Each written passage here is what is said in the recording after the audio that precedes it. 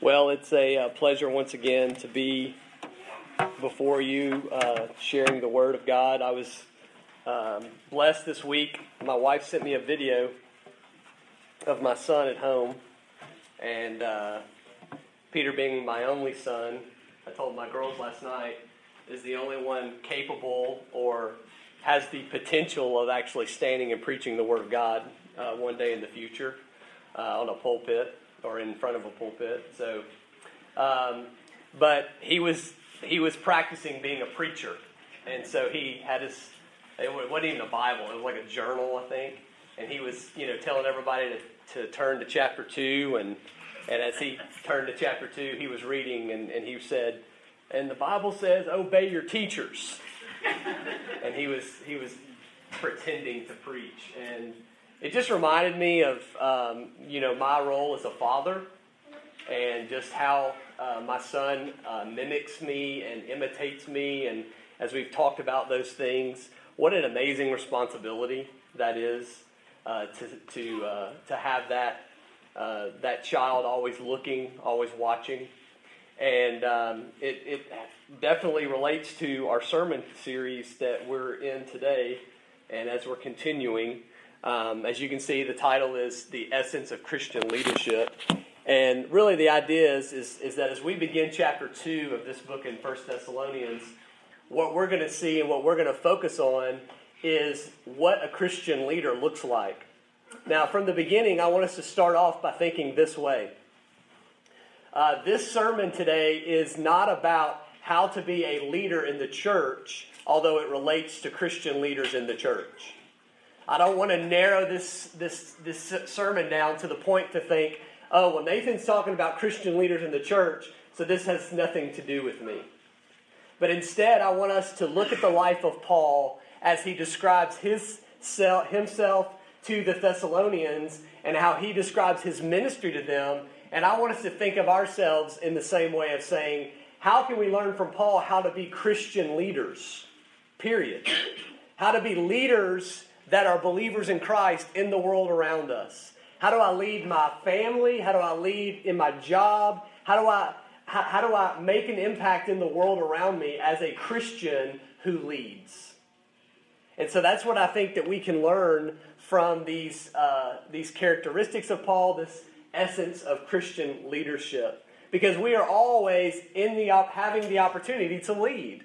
I mean, we have opportunities to lead people in so many different ways. And unfortunately, we have to stand out from the other leaders in the world that lead secularly. We have to stand out and lead in a way that is different from them because we possess something that they don't have, and that is truth. So as we look at this second chapter of 1 Thessalonians today, what we're going to see is that Paul is leading and I think challenges us to be leaders that have and possess truth. So we lead, in the way that we always lead from truth.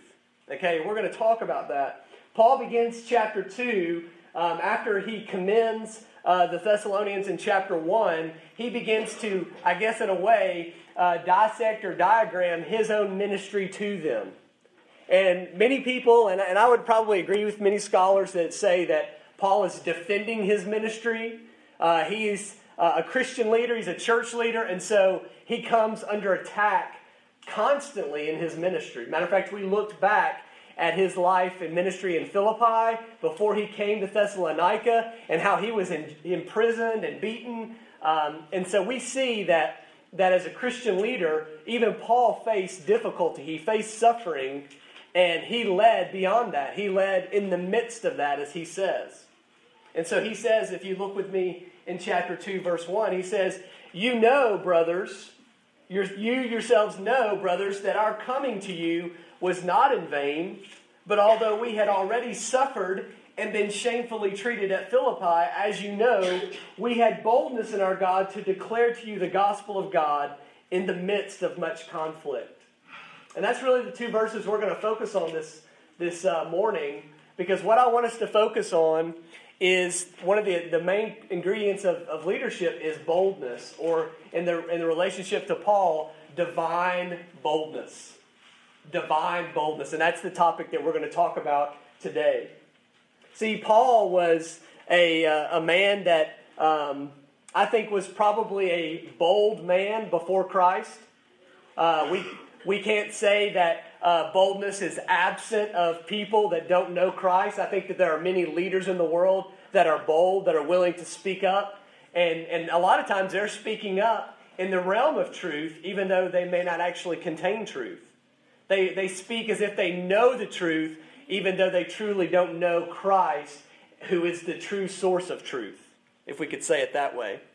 And so we can't say that boldness is not we can say that boldness is a characteristic of many leaders, but what we are called to do is to speak a different kind of boldness, because the word boldness actually is a compound word in the Greek that means to speak all truth.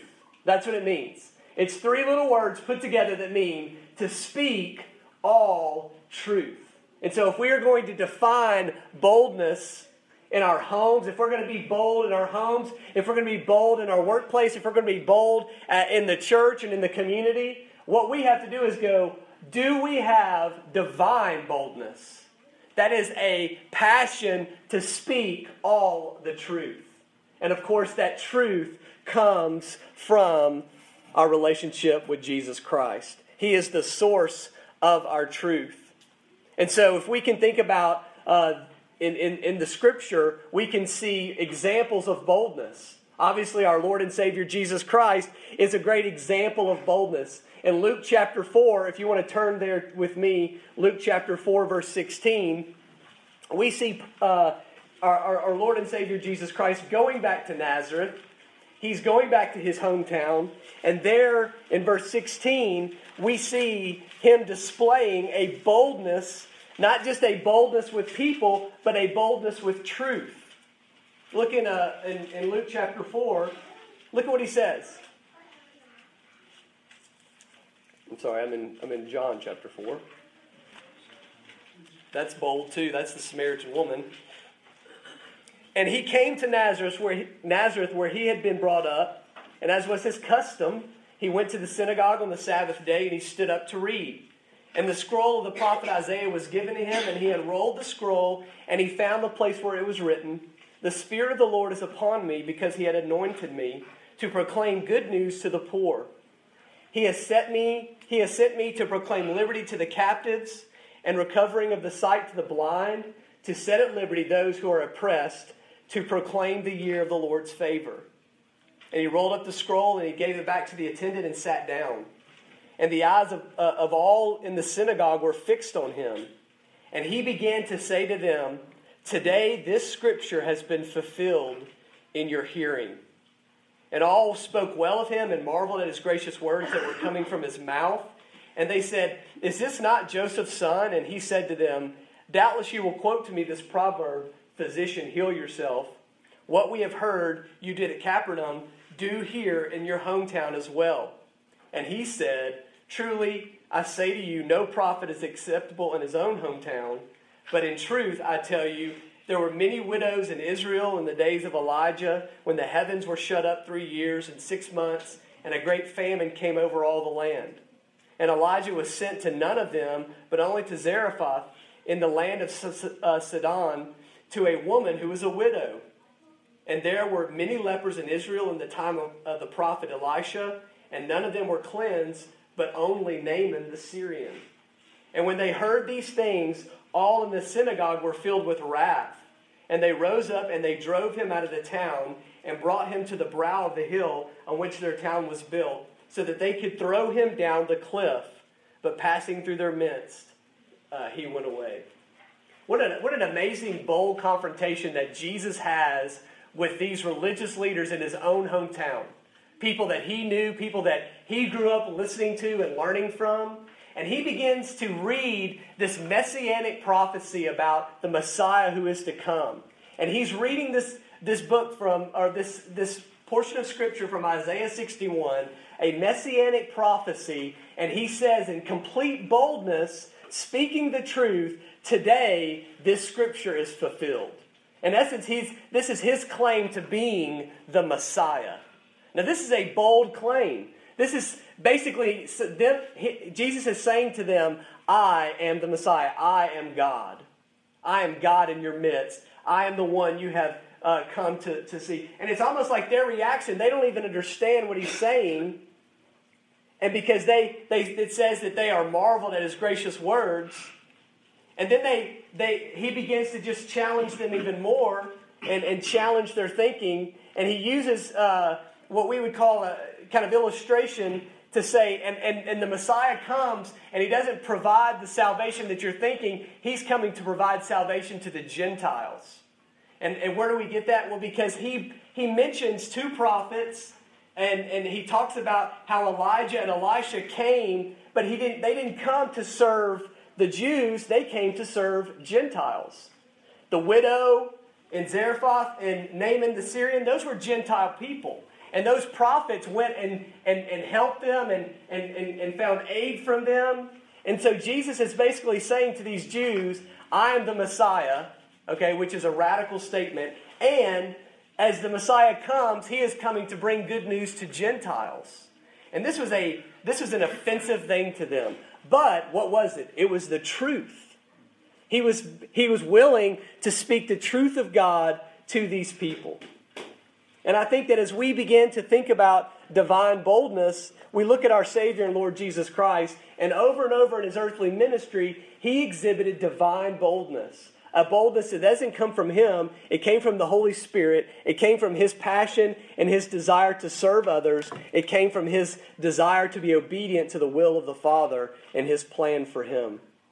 And so we have a couple points about divine boldness as you and I begin to think about how can we be leaders that have boldness in our lives? How can we be leaders in the church and in the world as we begin to go out and reach this community? How can we be divine leaders as we go to our workplace and stand for truth?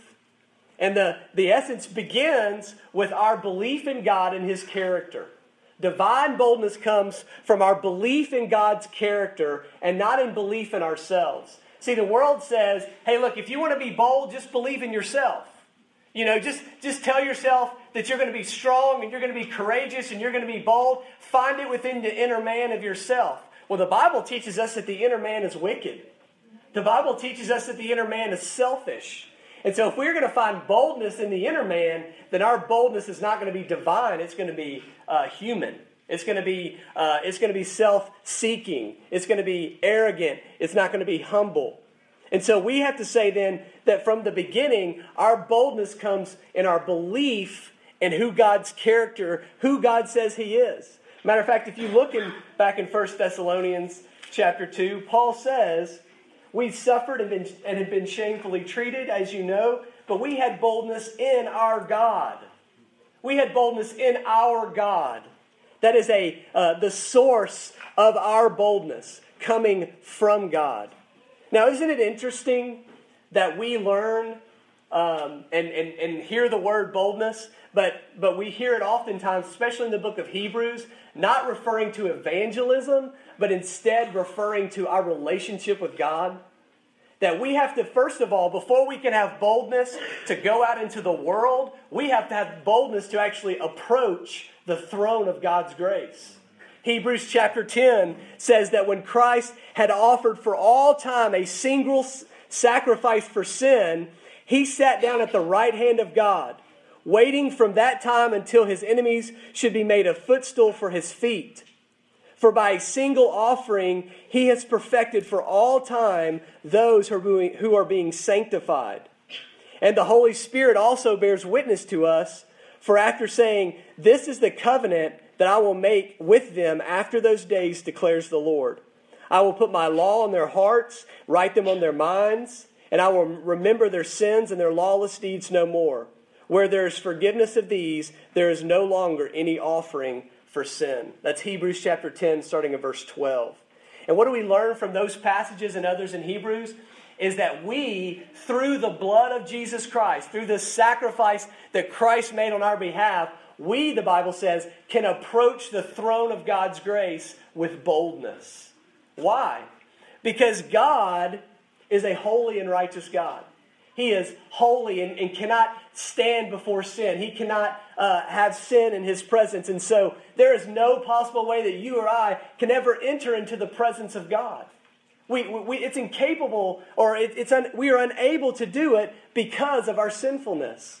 And so Christ goes and he comes down into as God in the flesh, and he sacrifices his life for us. And in the blood that was shed for us and the body that was broken, he provides atonement for our sin. So thus we are cleansed from our sin and able to actually approach the throne of God's grace, stand in his holiness, stand before him even in the midst of our sin. Why? Because our sin has been washed away.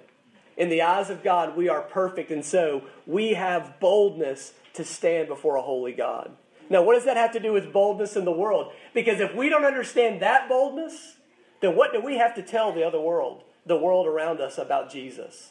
If we don't understand the boldness and the confidence that we have to stand before a holy God who could easily destroy us because of our sin, but through Jesus we have access to him, instead of being able to be destroyed because of our wickedness, we can stand and bring our requests, as the Bible says, before a holy God. We have so much to say to the world around us because we have that access, because we have that confidence. And so Hebrews 10 is just an example that our boldness comes from God because we have boldness to approach God, as we could say. And so this confidence to be bold as Christian leaders starts with our relationship with Jesus Christ. But it also has to do with our understanding of who God is. Think about it for a second. When you have a desire and a passion to share the gospel with someone, think about that. One of the reasons that we don't is because we fear. And fear is the opposite of boldness. And fear is a sin, and boldness is a virtue of Christian character. It's wrought by the Holy Spirit. It is the opposite of our sinfulness. And so I want us to think about something for a second. When we fear sharing the gospel, when we fear being bold, one of the reasons we do so is because we fear failure. We fear failure. And so what have we done? When we fear failing in sharing Christ, when we fear failing being bold in sharing the gospel, we are forgetting the character of God. Because the character of God says that God is at work in all things because of his sovereignty, and his will not be thwarted. If it's God's plan for a person to be saved, his will not be thwarted. And so if we can trust in the sovereignty of God, if we can trust that God's plan is for people to be saved, then we don't have to fear rejection. Because we aren't being rejected, God is being rejected. And if it's God's plan for them to be saved, brothers and sisters, they will be saved. There is nothing that we can do to thwart that plan. The second thing we fear is rejection. Not only do we fear failure, but we take it personal. We fear rejection. We go and we want to share the gospel with someone. We think, oh, but I don't want them to reject me. I don't want them to think different about me. Well, brothers and sisters, when we fear rejection, we are finding our identity in what people think about us and not our identity in Christ. That's right. Christ Jesus has not rejected us. He has brought us into his family as brothers and sisters of God, right? We are sons and daughters of God. We are brothers and sisters with Christ. Romans chapter 8 says, so then, brothers, we are debtors not to flesh, to live according to the flesh. He says, for if you live according to the flesh, you will die. But if by the Spirit you are put to death the deeds of the body, you will live. For all who are led by the Spirit of God are what? Sons of God. For you did not receive the spirit of slavery to fall back into fear, but you have received the spirit of adoption as sons, who by we cry, Abba, Father. And the Spirit himself bears witness with our spirit that we are children of God. And if children, then heirs, heirs of God and fellow heirs with Christ, provided we suffer with him in order that we may also be glorified with him. Man, what an amazing, challenge to our fear of failure is to be reminded that it doesn't matter as we go out in the world to share the gospel that people reject what we say. Jesus says that when they reject what we say about him, they're not rejecting us, they're rejecting him. And on top of that, it shouldn't matter if we are rejected by our boldness and our divine declaration of the gospel, because we are accepted as sons and daughters of God. We are His children, and thus we must not fear failure. We must not fear rejection. You know, there's a story of a large ship on the open sea, and this ship was in a giant, violent storm. And the passengers were so afraid, and they were going back to and fro. They were collecting their possessions, and they were finding and keeping their family close at hand, and putting on their life vest and loosening the life rafts in case the ship went down. And the ship's crew remembered that there was a young girl down the hull of the ship asleep, and that they were responsible for her, and they needed to find her. So they went down and they found her. And this child was sleeping peacefully at the bottom of this ship. She knew of the storm, and she knew what was going on, but she wasn't afraid. And they said, "Why are you not afraid? Why are you not upset?" And she said, "Because my Father is the captain of this ship." And that's exactly how we need to think in our lives as believers, is that our Father is at work. And so we can be bold, and we can trust in what He's doing and trust in His sovereignty to accomplish all of His purposes. My favorite verse in I think all of Scripture, Psalm 115:3, our God is in the heavens. He does all that He pleases. He does all that He pleases. And so we must trust in God's character, and from that find divine boldness. Number 2, boldness comes not from our understanding of our own word, but the understanding of God's word. And that's where, of course, we learn of God's character. But look at what he says in 1 Thessalonians again. Paul says, look, he says, "We had boldness in our God to declare to you the gospel of God in the midst of conflict." Now listen, I told you, I think last week or 2 weeks ago, that there were many gospels in this day. There were many gospels. Caesar he had good news. He had the gospel that he would proclaim if there was a birth in the Roman Empire that was to be proclaimed. And so Paul makes it a point. This is the gospel of God. This is the good news of God. And we have the gospel of God found in the Word of God. And so as we think about the Word of God, we find boldness in this. We find boldness in this. Why? Because the Word of God is true. We don't find boldness in the Word of God if we don't think that all of God's Word is true. But when we know that God never lies, that His character, He is always truthful, He is always diligent to speak truth because He is faithful and He is righteous and He is true, then all of His words are true. So when we believe His character, we believe His Word. Psalm 119 says, "Your righteousness is righteous forever, and your law is true." And so in a world of dishonesty, in a world of uncertainty, in a world of error, we have the boldness to speak truth because we possess the truth in His Word. This is true, folks, for all people. This is the truth that people look for. They yearn for it. They may reject it, but this is the truth that they need. This is the truth that will cleanse them. This is the truth that will guide them to eternal life. And they may find truth in other things that they consider what is real and what is true, but that is error. Jesus says, "I am the way, I am the truth, and I am the life. No one comes to the Father but through me." And so God's Word contains the truth of Christ. All of God's Word is about Jesus. And so we contain the gospel of truth. And that's what we're there to proclaim to the world. When you guys are at work and you maybe discover things that are going on that are not right, that passion to stand up for truth, that conviction to stand up for truth is not built upon society's morality. We don't choose to not lie or steal because we may get fired. We choose to not lie or steal because we desire to be as God is, and that is holy. We desire to be as God is, and that is true and righteous. And so the Word of God is our conviction, and it drives us to be bold in what we stand for and what we speak as we stand for God's Word. Not only is God's word true, but God's word is eternal. 1 Peter chapter 1 tells us that the flower fades, all flesh is like grass, and its glory like the flower of grass. The grass withers, the flower fades or falls, but the word of the Lord remains forever. And this word is the good news that was preached to you. Folks, we can have divine boldness as leaders in the church. We can have divine boldness in the world because the word of God is eternal.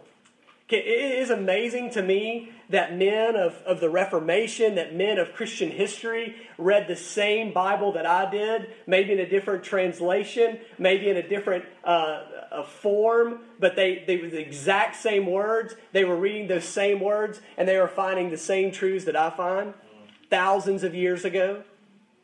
As we think about people in foreign countries, as missionaries go and they enter into a native village, that native village has no language, written language. They have no formal written way of communication. They just speak in sounds. And missionaries have to go in and they have to literally create a language for these tribes. But yet, you can go in with the powerful living Word of God, and you can share the Word of God and teach them the Word, and the Word of God can change them. And the Word of God applies to them just as much as it applies to us today. Because it's eternal. It never changes. It never dies off. It never fades. It lasts for eternity. And the last thing is that it's alive. The Word of God is living, Hebrews 4 tells us. It's living and it's active. It's sharper than a two-edged sword, piercing to the vision of soul and of spirit, of joints and marrow, discerning the thoughts and intentions of the heart. You know, we think about the words that cloud our world today, that have impact on us. If I read the newspaper or Time magazine or my favorite novel, that may impact me, may change my life, and I may want to be a better person because of the news article I read or because of a novel that I may come across. But when my day comes, when I'm dead, that information that I gained from that novel or that article doesn't impact my life beyond that. That's it. But the Word of God in its eternality, in its vivacity, in the way that it's alive, it changes me for eternity. And it changes the people that we take it to for eternity. So folks, we can't look at this book as another book on our shelf. We look at this book as a life-giving book of God's Word. It is breathed out, 2 Timothy chapter 3, as we know. It is breathed out and profitable for people to be reproved, to be corrected, to be trained in righteousness, so that we can be complete and equipped for every good work. It's what we need. And so, folks, if this Word is true, if this Word is eternal, if this Word gives life because of what it contains of Jesus, then we have confidence in that. We have boldness that we're not trying to sell Avon door to door. We're not trying to sell Tupperware to the people around us and hope that in confidence that this is a pretty good product. This is a life-changing product. Amen. And it's been given to us, as Paul says, entrusted to us. And so we find divine boldness from the Word of God and what it contains. Number 3, we find divine boldness from the Spirit of God, not from our human power. Turn with me to Acts chapter 4. And if I was going to entitle this chapter, Acts chapter 4, I would entitle this chapter, the chapter of boldness. Acts chapter 4 is early in Christian ministry for the church. Peter and John are out sharing the gospel. They've just healed a lame beggar in chapter 3. And they are proclaiming the gospel to those around. Look in Acts chapter 4 for me. It says, and they were speaking to the people. The priests and the captain of the temple and the Sadducees came upon them, greatly annoyed because they were teaching the people and proclaiming in Jesus the resurrection from the dead. And they arrested them and put them in custody until the next day, for it was already evening. But many of those who had heard the word believed, and the number of the men came to be about 5,000. This is the early stages of the church.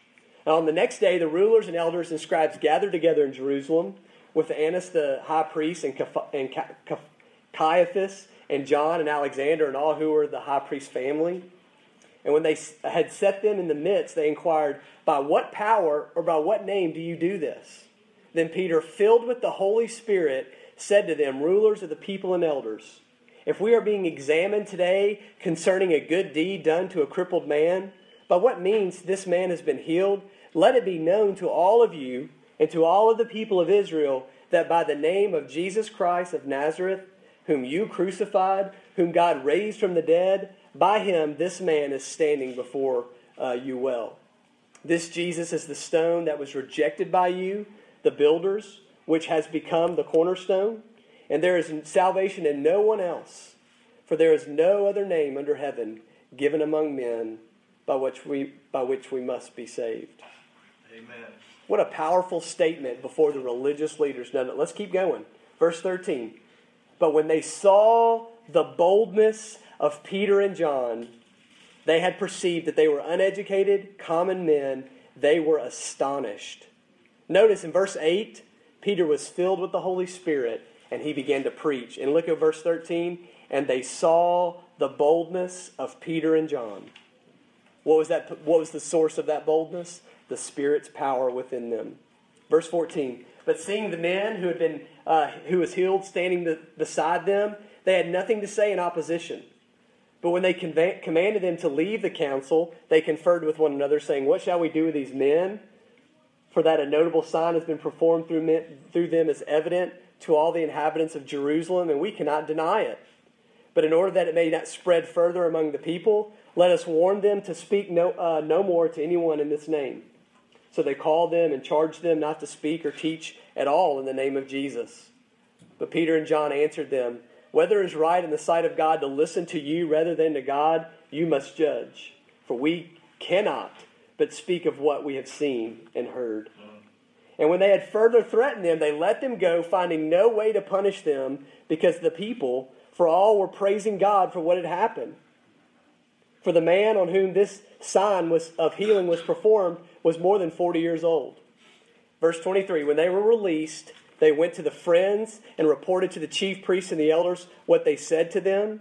And when they heard it, they lifted their voices together to God and said, Sovereign God, who made the heavens and the earth and the sea and everything in them, who through the mouth of our father David, your servant, said by the Holy Spirit, why do the Gentiles rage and the peoples plot in vain?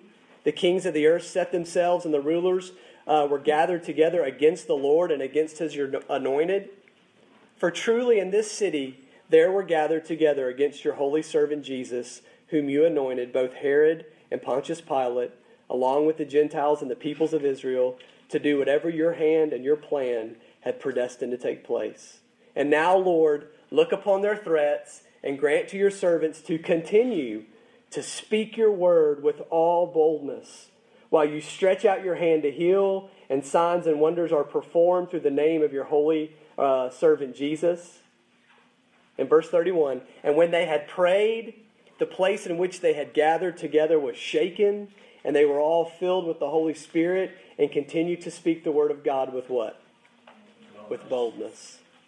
Man, what an amazing, I know it's a long passage, but what an amazing example of the Holy Spirit's power, the source of our boldness that comes into our lives and that fuels that desire that we have to speak all truth. The desire that we have to stand before people and speak the gospel. Folks, listen, I don't have a human desire to stand up and preach to you every week. I'm going to tell you, that is not a desire that comes from my own humanity. That is a desire that God has given me to explain the Scriptures so that God's Word can change people's lives.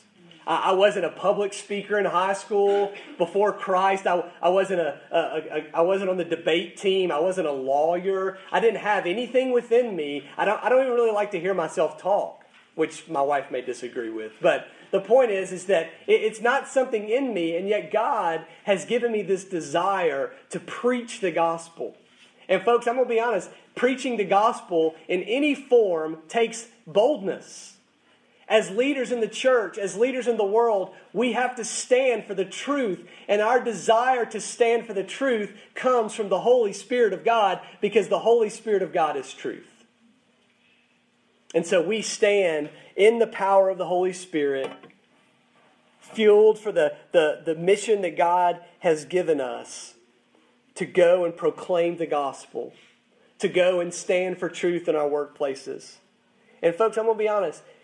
We have to be bold to stand for truth in our homes. We have to be bold to stand for truth in our homes, because every time we flip on the TV, every time we launch the internet, for some of y'all that may still be dial-up, you need to get rid of that. That's too old, okay?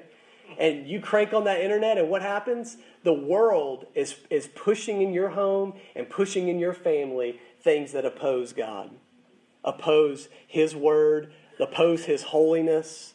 It's in direct confrontation. And so what do? We have to stand in boldness to turn off the TV. We have to stand in boldness to redirect and correct the things that our children see, the things that our children hear in public schools and private schools and in the world around us. It's everywhere. And guys, we can't go home and relax and go, man, I'm glad I'm in this safe haven of truth, because we're not. We should talk to our kids. We should talk to our grandkids. We should make sure that they understand who Jesus Christ is, what He has come to do, what of all of Scripture, how it points to Christ, and where eternal life truly comes from. In a world of dealing with issues like abortion and homosexuality, there's all kinds of ideas out there that are not true. And we have to bring those things to the attention of people in our lives and be willing to stand boldly for truth. And I think we can learn a lesson from Acts chapter 4, because in Acts chapter 4, the believers pray for boldness. They pray for boldness. They're asking the Holy Spirit, will you give us boldness? As I go to do what I'm called to do in this world, will you give me boldness? And I think that that's an important message for us to remember, because we will constantly battle the fear in this world, the fear of our flesh. We will constantly battle that. And so we must pray, God, give me boldness. Help me to kill the fear, kill the desire that I have to hold on to my reputation or hold on to my standing before other people. But instead, Father, give me boldness to stand for truth, even if it means I'm rejected by all people. And the last thing Paul makes clear back in 1 Thessalonians chapter 2 is that boldness comes regardless of conflict, not in the absence of it. Boldness comes regardless of conflict, not in the absence of it. Paul was a man that had faced many trials. Paul was radically saved by Jesus. And as you can read in your own time in Acts chapter 9, he actually begins to preach boldly as he's saved. Once the persecutor of the church, once the one imprisoning Christians, now he stands for Christ and immediately begins to preach boldly. And he began to suffer and suffer and suffer as he went from city to city and town to town and region to region. And he mentions this in chapter 2, verse 1. He says, you know that our coming to you is not in vain, but although we had suffered and been shamefully treated at Philippi, as you know, we had boldness in our God. What is he saying? He's saying, look, we left Philippi. We had been put in prison. They ripped our clothes off and they beat us. And we still came to your city and proclaimed the gospel to you. Even in the midst of much conflict, we had boldness to proclaim the gospel of Jesus Christ. Jesus Christ has entrusted this to me. And so in the midst of conflict, I continued to be bold to share the gospel with you. And that's what we are called to do, brothers and sisters. Regardless of the conflict, regardless of the trials that we face, regardless of the suffering, we are called to be bold and stand for the truth that Jesus Christ has given us. We are the messengers. We are the, as the Greek lays out, we are the witnesses of Jesus, which is where we get the word martyr. We are the witnesses of what Jesus have done. He has done this in our life. And we are witnesses to that in our own life. And so what are we to do? We are to share that testimony as witnesses on a witness stand with people of other around us. And that witness is, look what Christ has done in me. Now, you may not be able to say that this morning. You may not be able to say, look what Christ has done in me. And so you can't share that with other people. And so my challenge to you today is not to share the gospel, but to believe the gospel.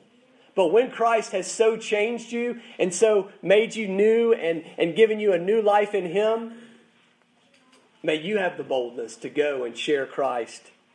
And know that the conflict and the persecution and the ill treatment will come.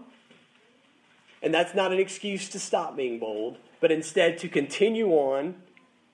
As Paul would go from town to town, he faced difficulty and controversy. When he went to Philippi, he was beaten, he was imprisoned, he was released by the sovereign work of God. And what happens? He goes on to the next city. Jesus is the same way. Jesus took the disciples from city to city and shared the good news of the gospel. And at points where they were rejected, he shook the dust off his feet and he moved on to the next town. Because he expected it. He knew it was going to happen. And so as a Christian leader in our workplace, in our homes, and in the world, we are called to be bold because of who God is and because of what God has done in our life. And this was a really challenging message for me this week as I preached through this chapter 2 of Thessalonians. These are just as much applicable to my life and just as challenging to my life to say, Nathan, have you been bold the way that God has called you to be? And my challenge is the same to you. I pray that the Holy Spirit this morning has reminded you of moments in your life where you can be bold, places that God has placed you for you to stand and speak all the truth.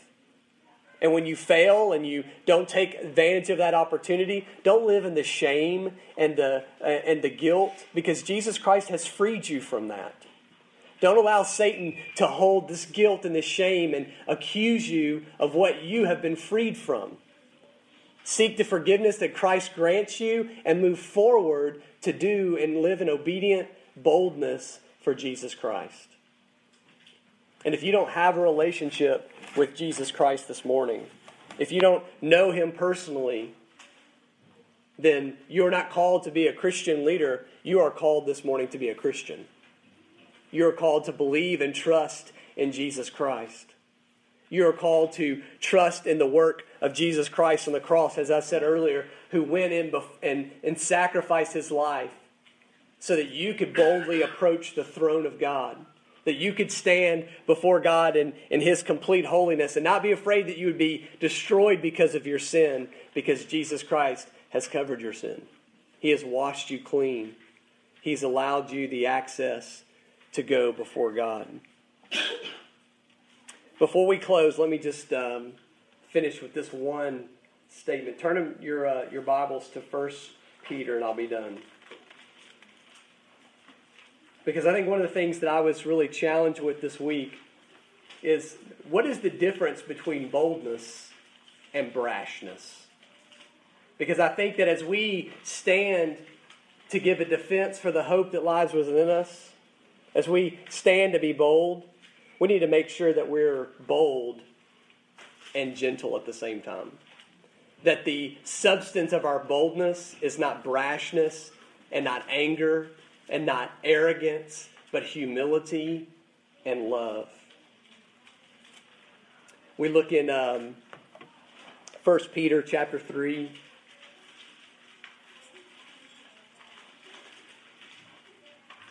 Let me just start in verse 13 and we'll be done. Now, who is there to harm you if you are zealous for what is good? But even if you should suffer for righteousness' sake, you will be blessed. Have no fear of them, nor be troubled. But in your hearts honor Christ the Lord as holy, always being prepared to make a defense to anyone who asks you for a reason for the hope that is in you. Yet do it with gentleness and respect, having a good conscience, so that when you are slandered those who revile your good behavior in Christ may be put to shame. For it is better to suffer for doing good if you should be God's will, if that should be for God's will, than for doing evil.